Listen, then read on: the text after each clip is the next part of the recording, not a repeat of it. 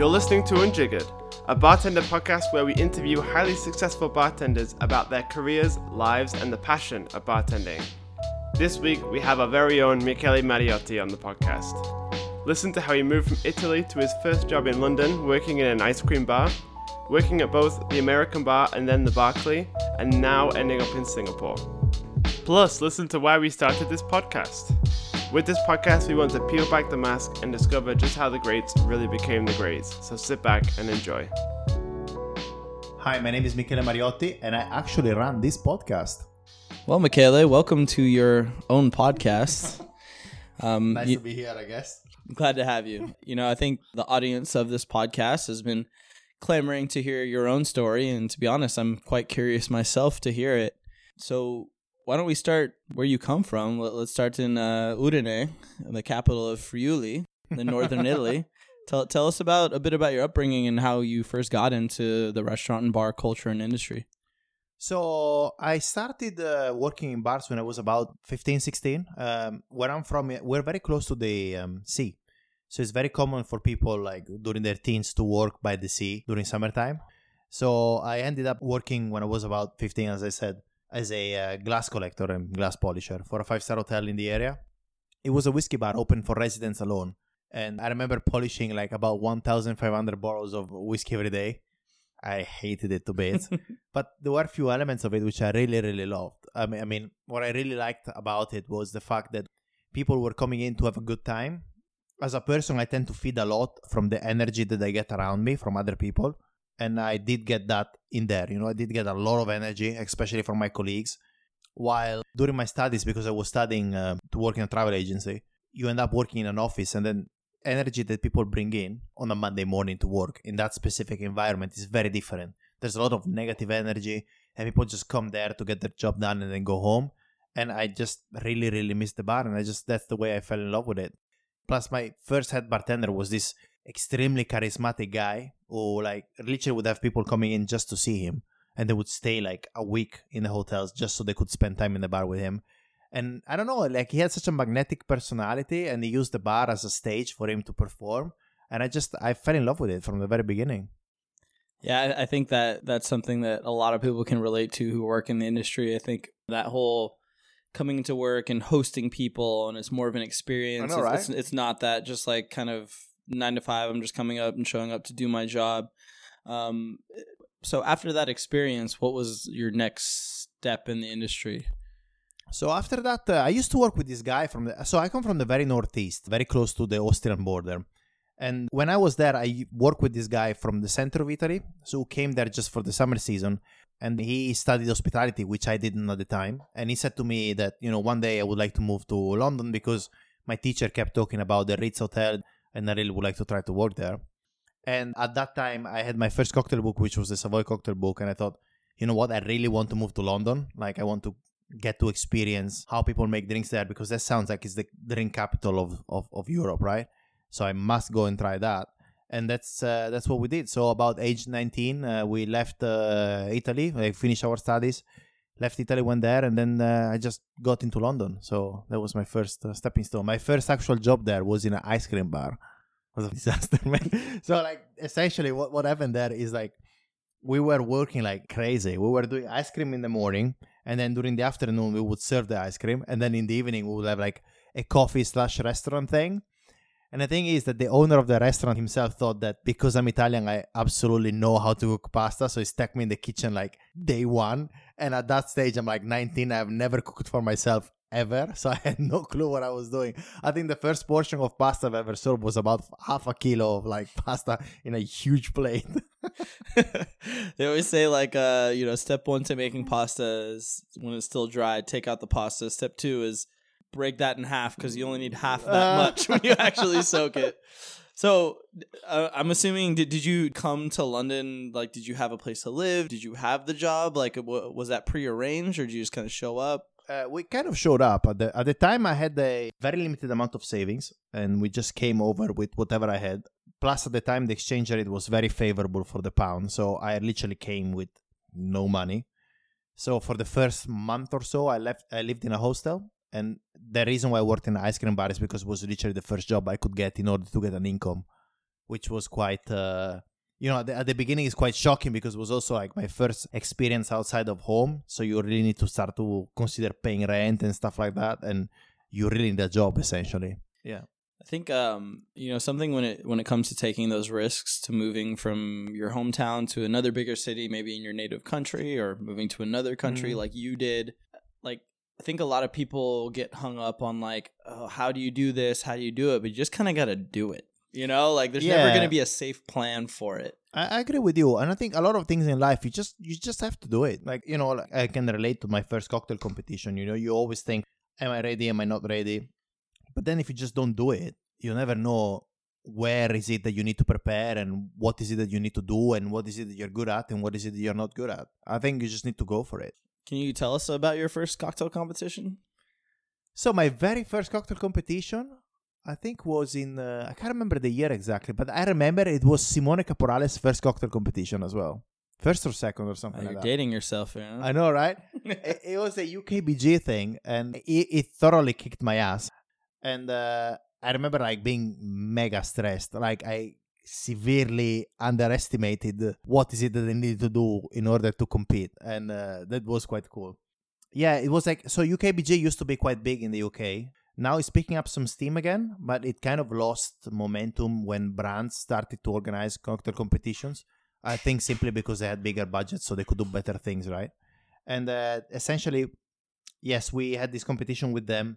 We had to make a twist on a Martinez and a actual Martinez. And I remember I went there thinking, okay, I've got this, no problem, And then I showed up there and I was like number 15 going into the competition. And Simone Caporale was number 3, like was the third one to go.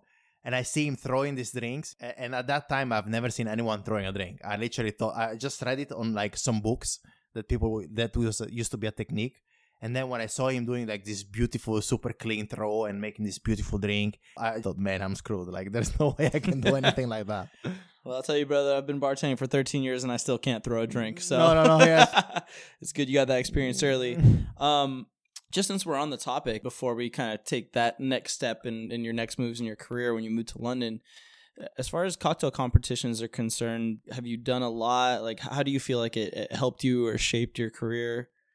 So there was a time where I was doing a lot of competitions, and there was a time when I worked at the Savoy where we had a lot of people entering competitions, and that was sort of like something that would send out a statement, right? Like if you won that specific competition and you brought it back home, it would just say like, okay, I know what I'm doing, and would sort of help you develop your own profile within the bar.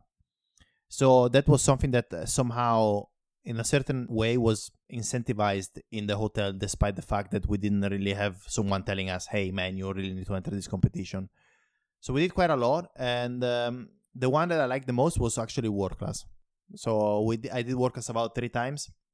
Again, the first time I did World Class, I was competing against Simone Caporale, who again thoroughly kicked my ass. But then I think the third time I got into the UK final, which was quite cool, which was like 4 days in Scotland. We went there to make a series of different challenges. Some of them were based on foraging. Some other were based on like food pairing. It was just such an amazing experience. And I cannot recommend it enough. Like, I think that cocktail competitions are made for you to improve and learn a lot about what you do. And then sometimes you win them, sometimes you lose them. As a matter of fact, the vast majority of times you will lose a cocktail competition. There will be someone who will win it, like ahead of you. It's just the fact that you develop such tight bonds with the people that you go and compete against, that it's something that will stay with you for the rest of your life. I'm still in touch with people that I competed with. For instance, Tim Laferla, I competed with him against in this very competition I was talking about.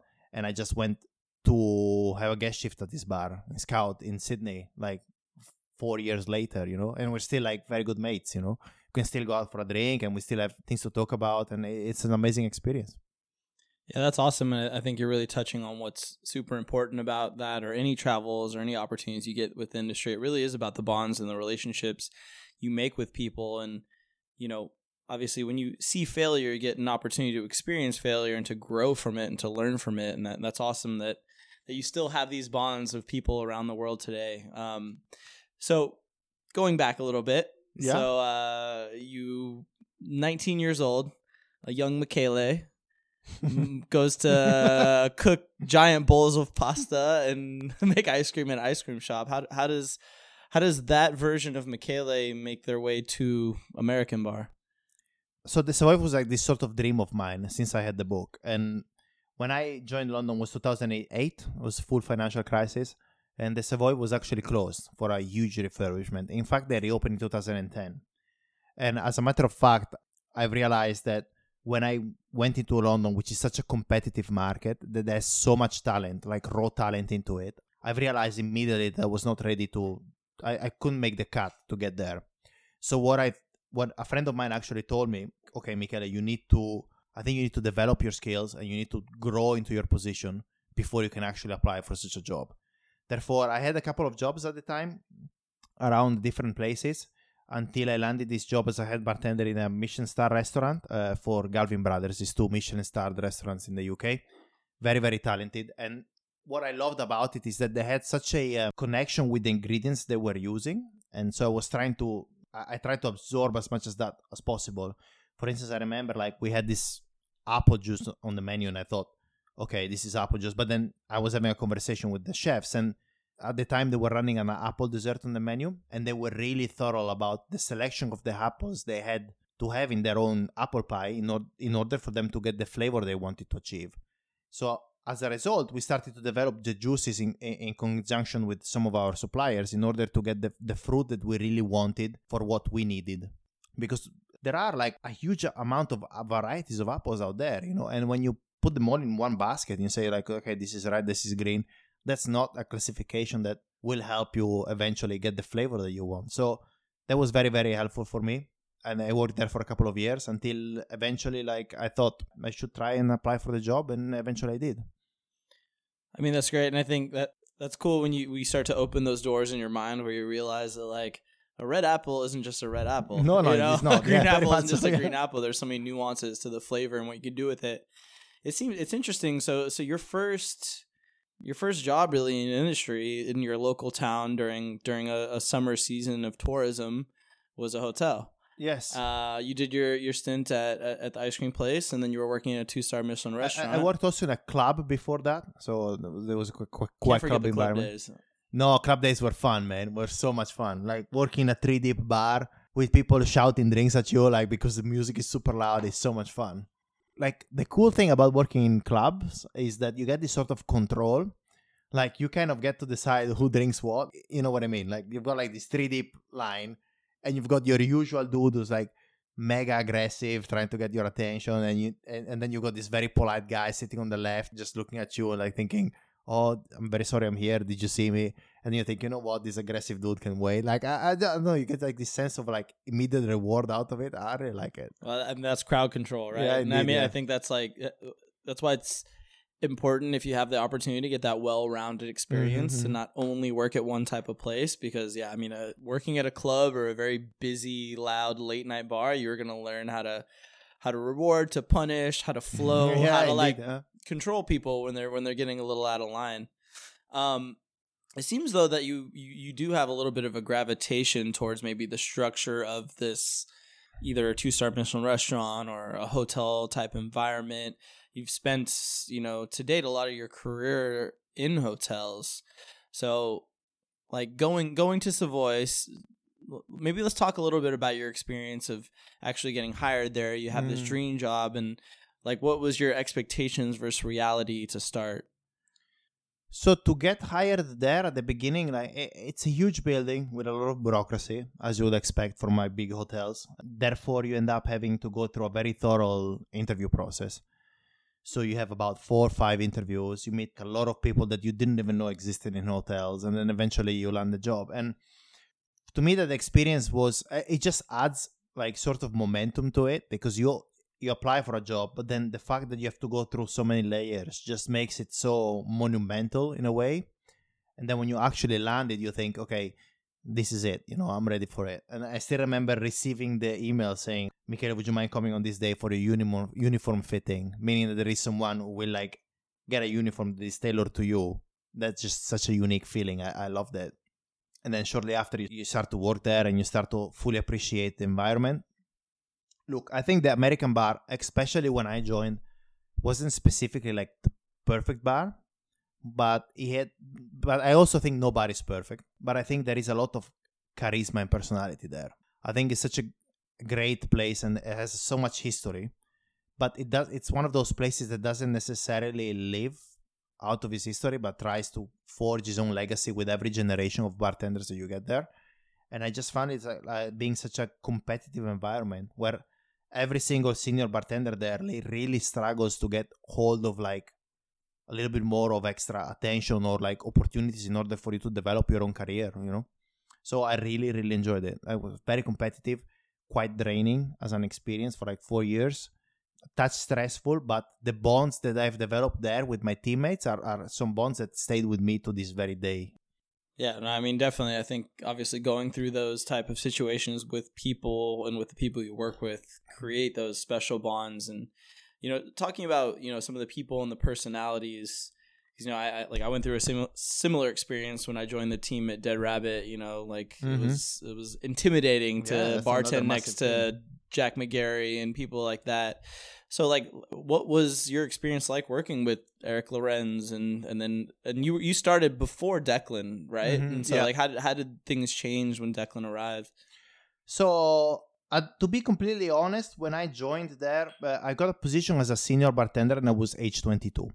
And at that specific stage of my life, I was still very, very afraid of Eric.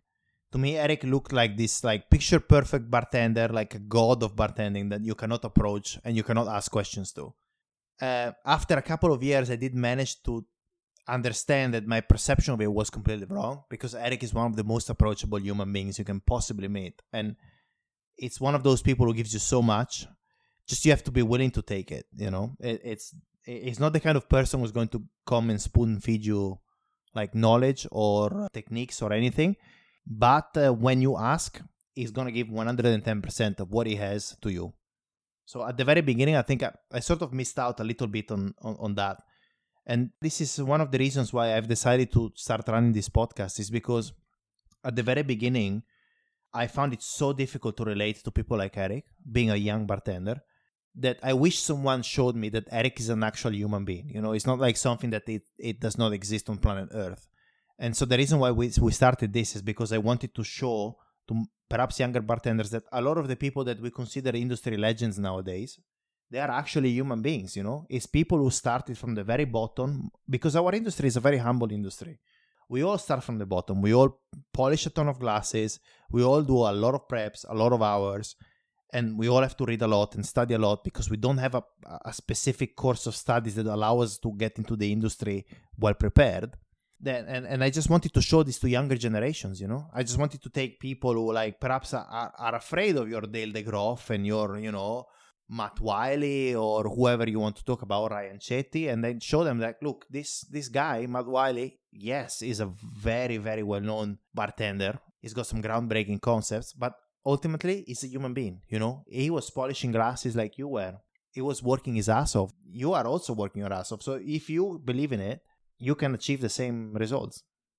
Yeah, I mean, what you're saying is very true and very important, especially to, you know, people who are younger and coming up in the audience of the Unjiggered podcast. I mean, willing to take that moment to ask to learn, and like you just said, like how Eric Lorenz's demeanor was with you guys, is that if you would ask, he would give you everything. But you do have to like stand up and ask, and of course, it's all about integrity and saying it the right way. I know, like there's this great quote: "Closed mouths don't get fed." Right? So it's like you have to say something, you have to speak up, you have to speak about what you want, and take advantage of the opportunity to learn from someone like that. So, I mean, you worked at American Bar at obviously the height of a lot of its amazing successes, and I mean, you guys won like every award under the sun, and I remember being in the States, like looking from afar and really like admiring everything American Bar was doing, and it had this image of like every bartender at American Bar is like polished and like perfect and amazing, and like, did you feel the stress and the pressure of that when you showed up to work, or did it feel more like a job you just came into? Or so I think one of the things that the Savoy has that a lot of places don't have is the history of it, but then also the amount of raw talent. Like, But so by history, I mean that every day when I walked to work, I had to pass by the Savoy Court, which is this very, very monumental entrance to the hotel.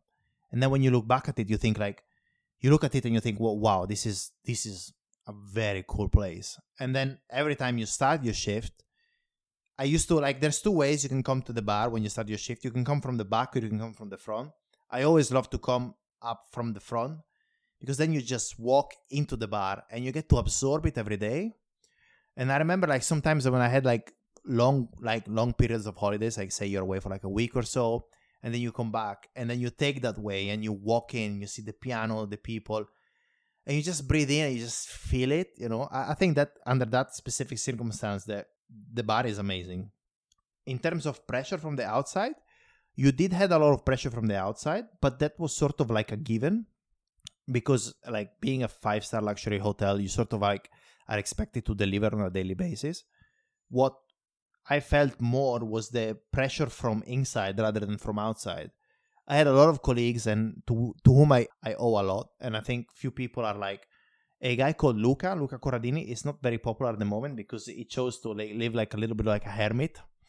But like you got people like Martin Hudak as well, or Tom Walker, for instance, who won Legacy. And the amount of sheer like passion and like energy they fueled into their work, you know, on a daily basis would make you reconsider what is it that you're doing. You know, you would start on a shift on a day thinking, okay, this week I was just very busy. I worked like from like this day to this day. I did like 12 hours a day, mega busy bar. But then meanwhile, next to you, there is a colleague that, yes, he did the same, but he's also competing in a global competition while on his 2 days off, is shaking whatever drink in a festival somewhere else. And then you think like, okay, you know what? I really need to step up my game, you know? And then you start thinking, okay, I need to read more. I need to have knowledge. I need to visit distilleries. I need to visit places. I need to do guest shifts, you know?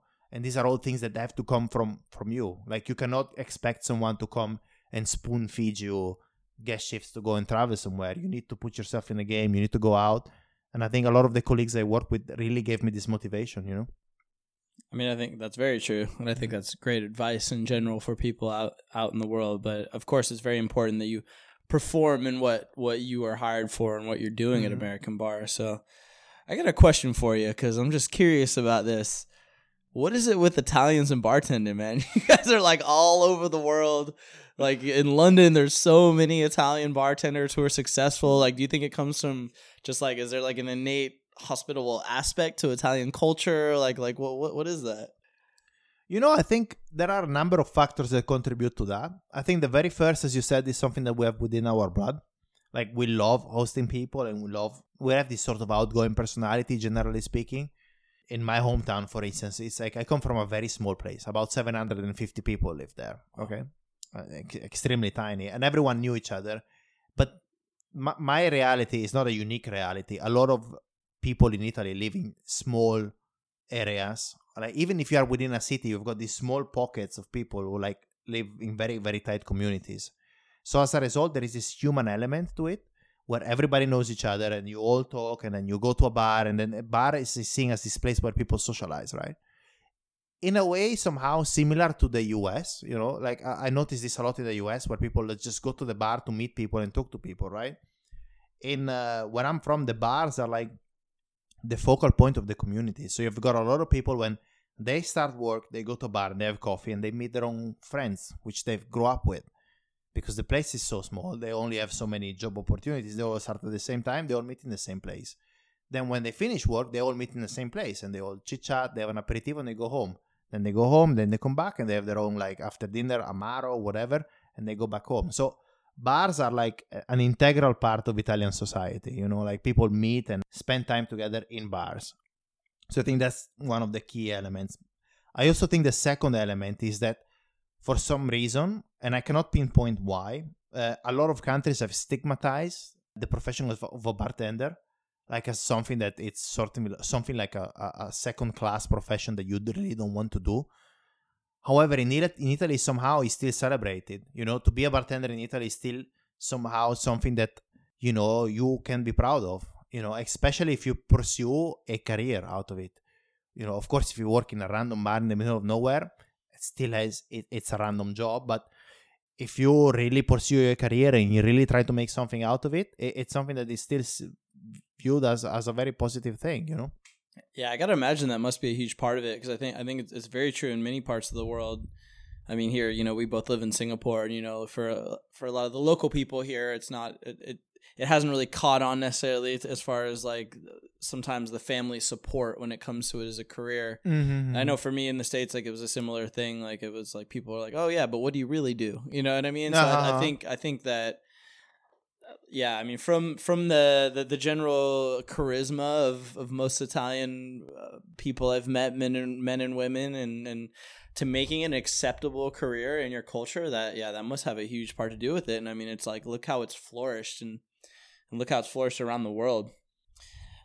So you were at American Bar. We've talked about that. You worked with some amazing characters. You obviously were a huge part in the success as being a core member of the team. And I think it's something very important that everyone needs to realize. If you have an opportunity to work at an amazing bar, it's like what everyone does every day is what's really important. Mm-hmm. I think people see like flyers for guest shifts and they see the awards and they think like, oh, this person and that person, but really like the experience at the bar day to day is what makes a great bar.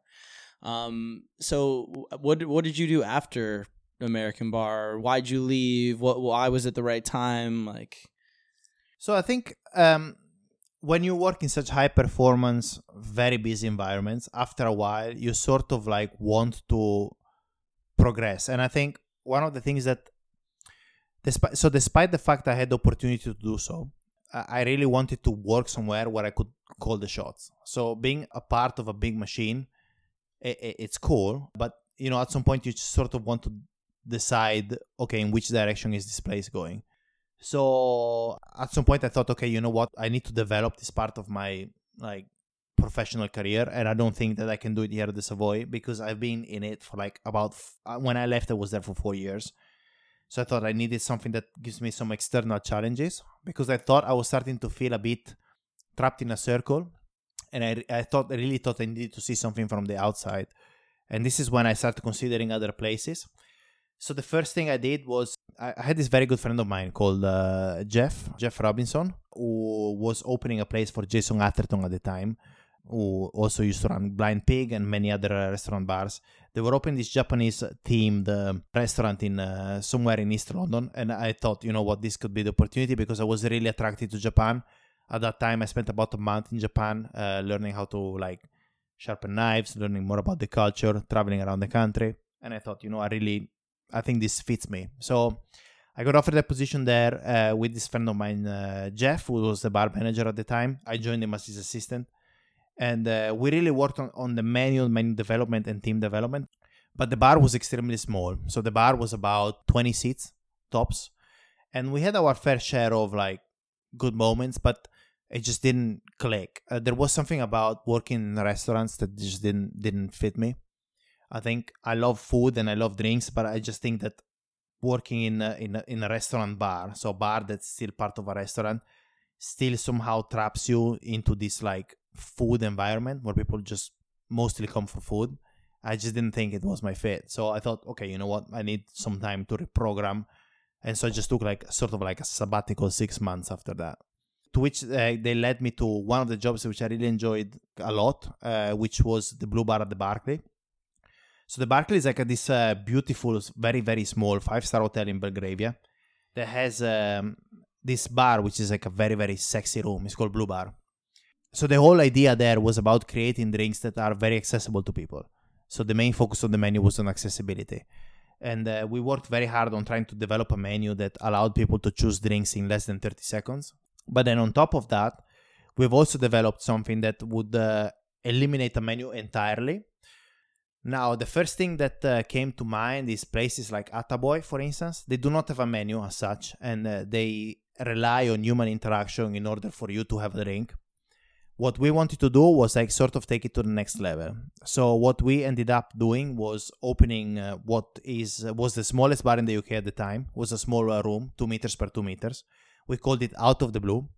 And it was this multimedia room where we spent about £250,000 to make it an interactive room, meaning that we wanted to give people a specific set of drinks, But instead of having them to like either choose a drink or trying to understand the drink, we would try to change the context around it. So with the room, we had projectors, so we could change the surroundings. We could change the smell, so we had different smells pumped in. And we could also change temperature. We could manage every single aspect of the experience, and we would use the ingredients as sort of a timeline in order for us to deliver that to guests. So the experience was about 30 minutes, and each drink was paired with some curated content. So for instance, you'd sit there, you wouldn't know what you're drinking, right? And the first drink would have certain ingredients, but then we would have visual clues that are pumped into the room while you're there. For instance, the first thing we had was like this canyon that was made out of pineapples. And then you got the pineapple smell. And then at some point you got this like very sexy fruits around you, but because it's quite dark, you can't really tell what is it. But then we pump in the smell of peach, so you know it's peach. Then at some point you're surrounded by grapes, you know, but they're like very zoomed in grapes with these like very, very sexy macro cameras, which are super zoomed in, so you can't really tell what is it you are. And it's got this sort of like mystical like feel to it. And then the more you sip the drink and you smell and you experience, the more you get to understand what is it that you have. Well, that sounds epic. Yeah, it was very cool. Yeah, we ran it for about a year out of the blue. The main problem with it is that we had the maximum 4 covers per session, and we had about 5 sessions a day. It was very, very successful, but yeah, like after a while, like it's difficult to make money out of it, if this makes sense. Yes, right? of course. Yeah. Well, I mean, it's like it almost sounds like this amazing dream of thing, like in that sense. Yeah. But I'm sure that was an amazing experience. I think many bartenders out in the world would love to be able to have like that full encapsulating thing, and I'm sure the logistics behind it must have been crazy. It was so cool. We had to find a glass that would allow us, because we wanted to serve the drinks all at the same time and to have people have them in chronological orders. So what we ended up finding was this ceramic double-walled glass that was perfect for retaining temperature. So we had a temperature drop of less than 5 degrees over the space of 30 minutes. So we had to do a lot of testing about the glasses.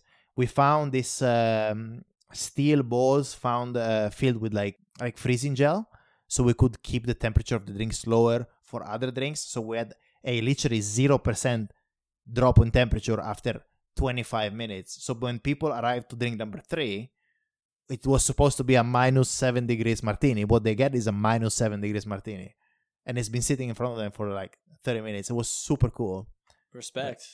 You guys doing any pop-ups soon? I'd like to... Yeah, that'd be cool. That was such a cool experience. Yeah. Awesome, man. So from the Berkeley, where it sounds like... So you leave American Bar, you do the Japanese thing for a little bit. It wasn't quite a fit because it was a little more restaurant forward. You go to the Berkeley, you get to do this really, really like full sensory super type cool thing, which is cool because I feel like that's something that still hasn't really been fully realized yet is the way that some fine dining 3-star Michelin restaurants are able to really encapsulate the entire experience. Mm-hmm. It's kind of like, I mean, you have the Aviary in Chicago and New York now, but there's not a whole lot of bars that really have been able to do that. And I don't, like finding the audience, I'm sure is a challenge as well. But so how did you end up in Singapore? How'd you go from Berkeley to moving a 12-hour long flight to Southeast Asia? That's crazy. I had this very good friend of mine. His name is Joe Scofield. So he moved here to Singapore, worked in Tippling Club, and he brought his spouse with him, Mimi Scofield. She worked for Proof. Proof is a distributing company here in Singapore, and they occasionally do consultancy programs for certain places. And they had this opportunity to work for Mandarin Oriental here. And after having a bit of a chit chat with Mimi, she thought I was a good fit for this specific job, and she said, why don't you try it? When the opportunity came, it was my 9th year in London, so I thought, perhaps I need to see something different. And I eventually decided, I was 29 at the time. I really like Asia. I think I need to find a place that allows me to experience it before it's too late and I want to settle down and have a family and all that sort of thing. So I ended up, going for the interviews. I loved the position. I loved what the hotel was about to do. So I just went into it. So here again, this is 10 years later, right? Yeah, and now you're doing it again. You're jumping. You're taking that leap. Do you miss London? I miss parts of London. There are other parts that I don't miss. For instance, I don't miss the rental situation in London. where you get to live in like a shoebox for like £3 zillion a month. And, and sometimes London can be a bit overwhelming, very busy, very difficult to the logistics of London can be quite difficult. So moving from point A to point B can be sometimes quite a bit of a challenge. But the things that I miss about London is the glamour. It's the well-established bar scene and, how homey it all feels. I don't know. Like, London has shaped me a lot. Like, a lot of what I am right now happened in London, Like, I spent the majority of my adult life there. So, like, a huge part of me was shaped by London. So it wouldn't be fair for me to say I don't miss it. In fact, there are parts of it I really, really enjoy. Do you miss the tube? No, I don't miss the tube. Not a single bit. As a matter of fact, we were so lucky that me and Marlies, like my girlfriend, we managed to find a flat that would allow me to walk to work, because otherwise I'd be hating London by now. Yeah. Yeah, I think, living in very intense cities like that, like it definitely, it's almost like there's this, it's almost intangible, but there's like an energy that just pulls from you, constantly. So, now that you're living here out in Southeast Asia and in Singapore and running Mobar at the Mandarin Oriental, like, tell me a little bit about your thoughts on the difference. It doesn't have to be positive or negative, but about like the cocktail scene, bartending in Singapore compared to the cocktail scene and bartending in London. So one of the first things I noticed here is that the pool of guests is much smaller than the pool of guests that you've got in other places, like other big cities, to mention your Londons and New Yorks. So the percentage of people who really enjoy a cocktail, it's about, I'll say, it's much smaller than what you would find in a much more developed market. And this creates a whole host of like challenges for you. But on the other hand, it also creates a whole lot of opportunities for you, because there aren't that many cocktail bars here in Singapore. I mean, now we're starting to have more and more, but like, say, if you compare it to other developed markets, like, your New York, like you have a bazillion cocktail bars out there. And so what you need to ask yourself is like, how do I create something that stands out in this crowd? While in Singapore, you still have somehow the same issue, sort of speak, but it's much more contained, So it is easier for you to make a mark in that regard, but also allows you a bit more personal space. Like, I remember working in London and having a queue outside my bar on a Tuesday evening, and that does not happen here. I do not have the sort of gigantic money-making machine behind me that is constantly needs me to be part of it. Otherwise, it does not function, right? Here, because you've got this like little bit more of a pattern that allows you to have these days where you're not too busy and days where you're actually very busy, it kind of allows you to focus on other projects. So there are parts of it I really, really like. Plus, Singapore is super central, it's so easy to travel Asia from here. It's surreal. All right. So you got Singapore and you got London. One thing you love about both cities, one thing you could do without. Well, you mentioned about London, you mentioned the tube. I could totally do without it. Like, I need to sort that thing out somehow. I don't know, but it's true. I've been there like 2 months ago, and you're like squeezed like a sardine in the train. Yeah, I'm like, I know. Why the hell am I doing this to myself, man? I had that same experience when we were both out there. I was like, whoa, I'm not familiar with this Yeah, anymore. yeah. So I love, and what I love about London is the quintessential. I think what London is the quintessential European city. You've got a strong representation of every single country in Europe. And you can find any cuisine you want in Europe. And it's just taken to such an enormous extent. It's unbelievable. And then about Singapore, what I really like about Singapore is that it's such an easy city to live in. They make it so easy for you to move over and everything is so silky smooth. And like, if I think about my transition from Italy to London and the transition from London to Singapore is like night and day. What I wish Singapore had more was a bit more of a drinking culture. So I would love Singapore to be in a bit more of a developed state in terms of like drinking culture, like, so you wouldn't have to get to the stage where you get guests to, like, you have to walk guests to a certain point in order for you to deliver something that perhaps you love. Because what I love about London as well is that you got people who walk in and they already know, okay, cool, I'm having a 50-50 Sazerac, right? You don't get that here, Yeah, 100%. Singapore is also such a young country, right? It is. So it's only in its 50s right now as a country. And so, you're very much at the forefront of creating the culture of what drinking and cultures or what the drinking culture will be here and going forward. So we're almost kind of at the present day, if you will. So you've been in Singapore for a little over a year, if I'm correct. About a year and a bit. Yeah. Okay, cool. So what's going on in Mobar? What's next for Michele and the world of cocktails and your journey, and what are you thinking? So at the moment, we're in the process of launching our new cocktail menu. We've been working on it for about a year. So the venue itself is inspired by the nomadic tribes that inhabited Southeast Asia. So this gives us a lot of flexibility about what is it that we want to do. Of course, there are some certain hot topics nowadays that we needed to keep into consideration when designing the menu. Sustainability being a big one, for instance. So we wanted to create something that was quite unique and quite innovative. Our next iteration of the menu, we've been working on it for a year, and it's the culmination of a program that we call Nomadic Foragers. So for the past 12 months, myself and the team have been traveling around Southeast Asia, and we have been partnering in 16 different destinations with different bars, producers, farmers, whatever we could find or we found interesting. And then we would go for like a foraging session where we could find some ingredients that we like to work with. And then we would eventually bring them back to Singapore. Our next menu will feature 16 different collaborators that helped us to achieve that. We will also have a drink which will be Singapore-based, which was born out of the cooperation with Native. Vijay is a very, very cool guy. And so that's taking the lion's share of our focus at the moment. So we're really looking forward to be launching this menu towards December. And what we managed to do was not only to find and discover ingredients in other countries, but we also had to think about the logistics about avoiding importing ingredients from other countries because we wanted to reduce the carbon footprint of our bar. So we managed to partner with some indoor farms here in Singapore to regrow some of the herbs that we find in other places. We managed to source them with different seeds that we managed to bring back, half legally, half not. And so we're really looking forward to that. We will have a lot of emphasis on accessibility. Again, I think it's something that's very important.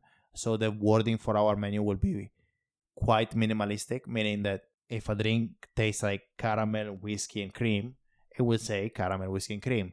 Then if we went to the Himalayas to source the sugar for that specific caramel drink, that does not matter to your experience ultimately. If you want to know more about it, we can tell you. But we are trying to get this sort of accessible plan.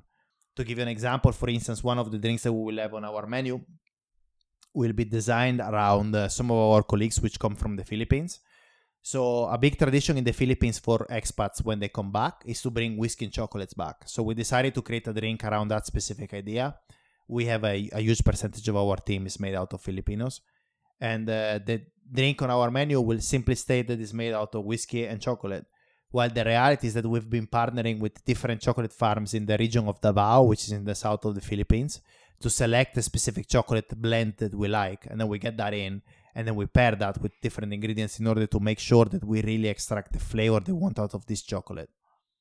Wow. I mean, that sounds awesome and involved. You just made me feel lazy about the menus I've been working on with my team. Well, I cannot wait to come and try that in December, which is very close. Very close. Pressure's on, I suppose. Woo. Well, I think it's only fair that I have to ask you probably the most important question of the podcast. And here you are, and you're on an island, literally, but also figuratively, and you're strapped into an electric chair. Okay. On the island. What is your final cocktail, Michele? The final cocktail.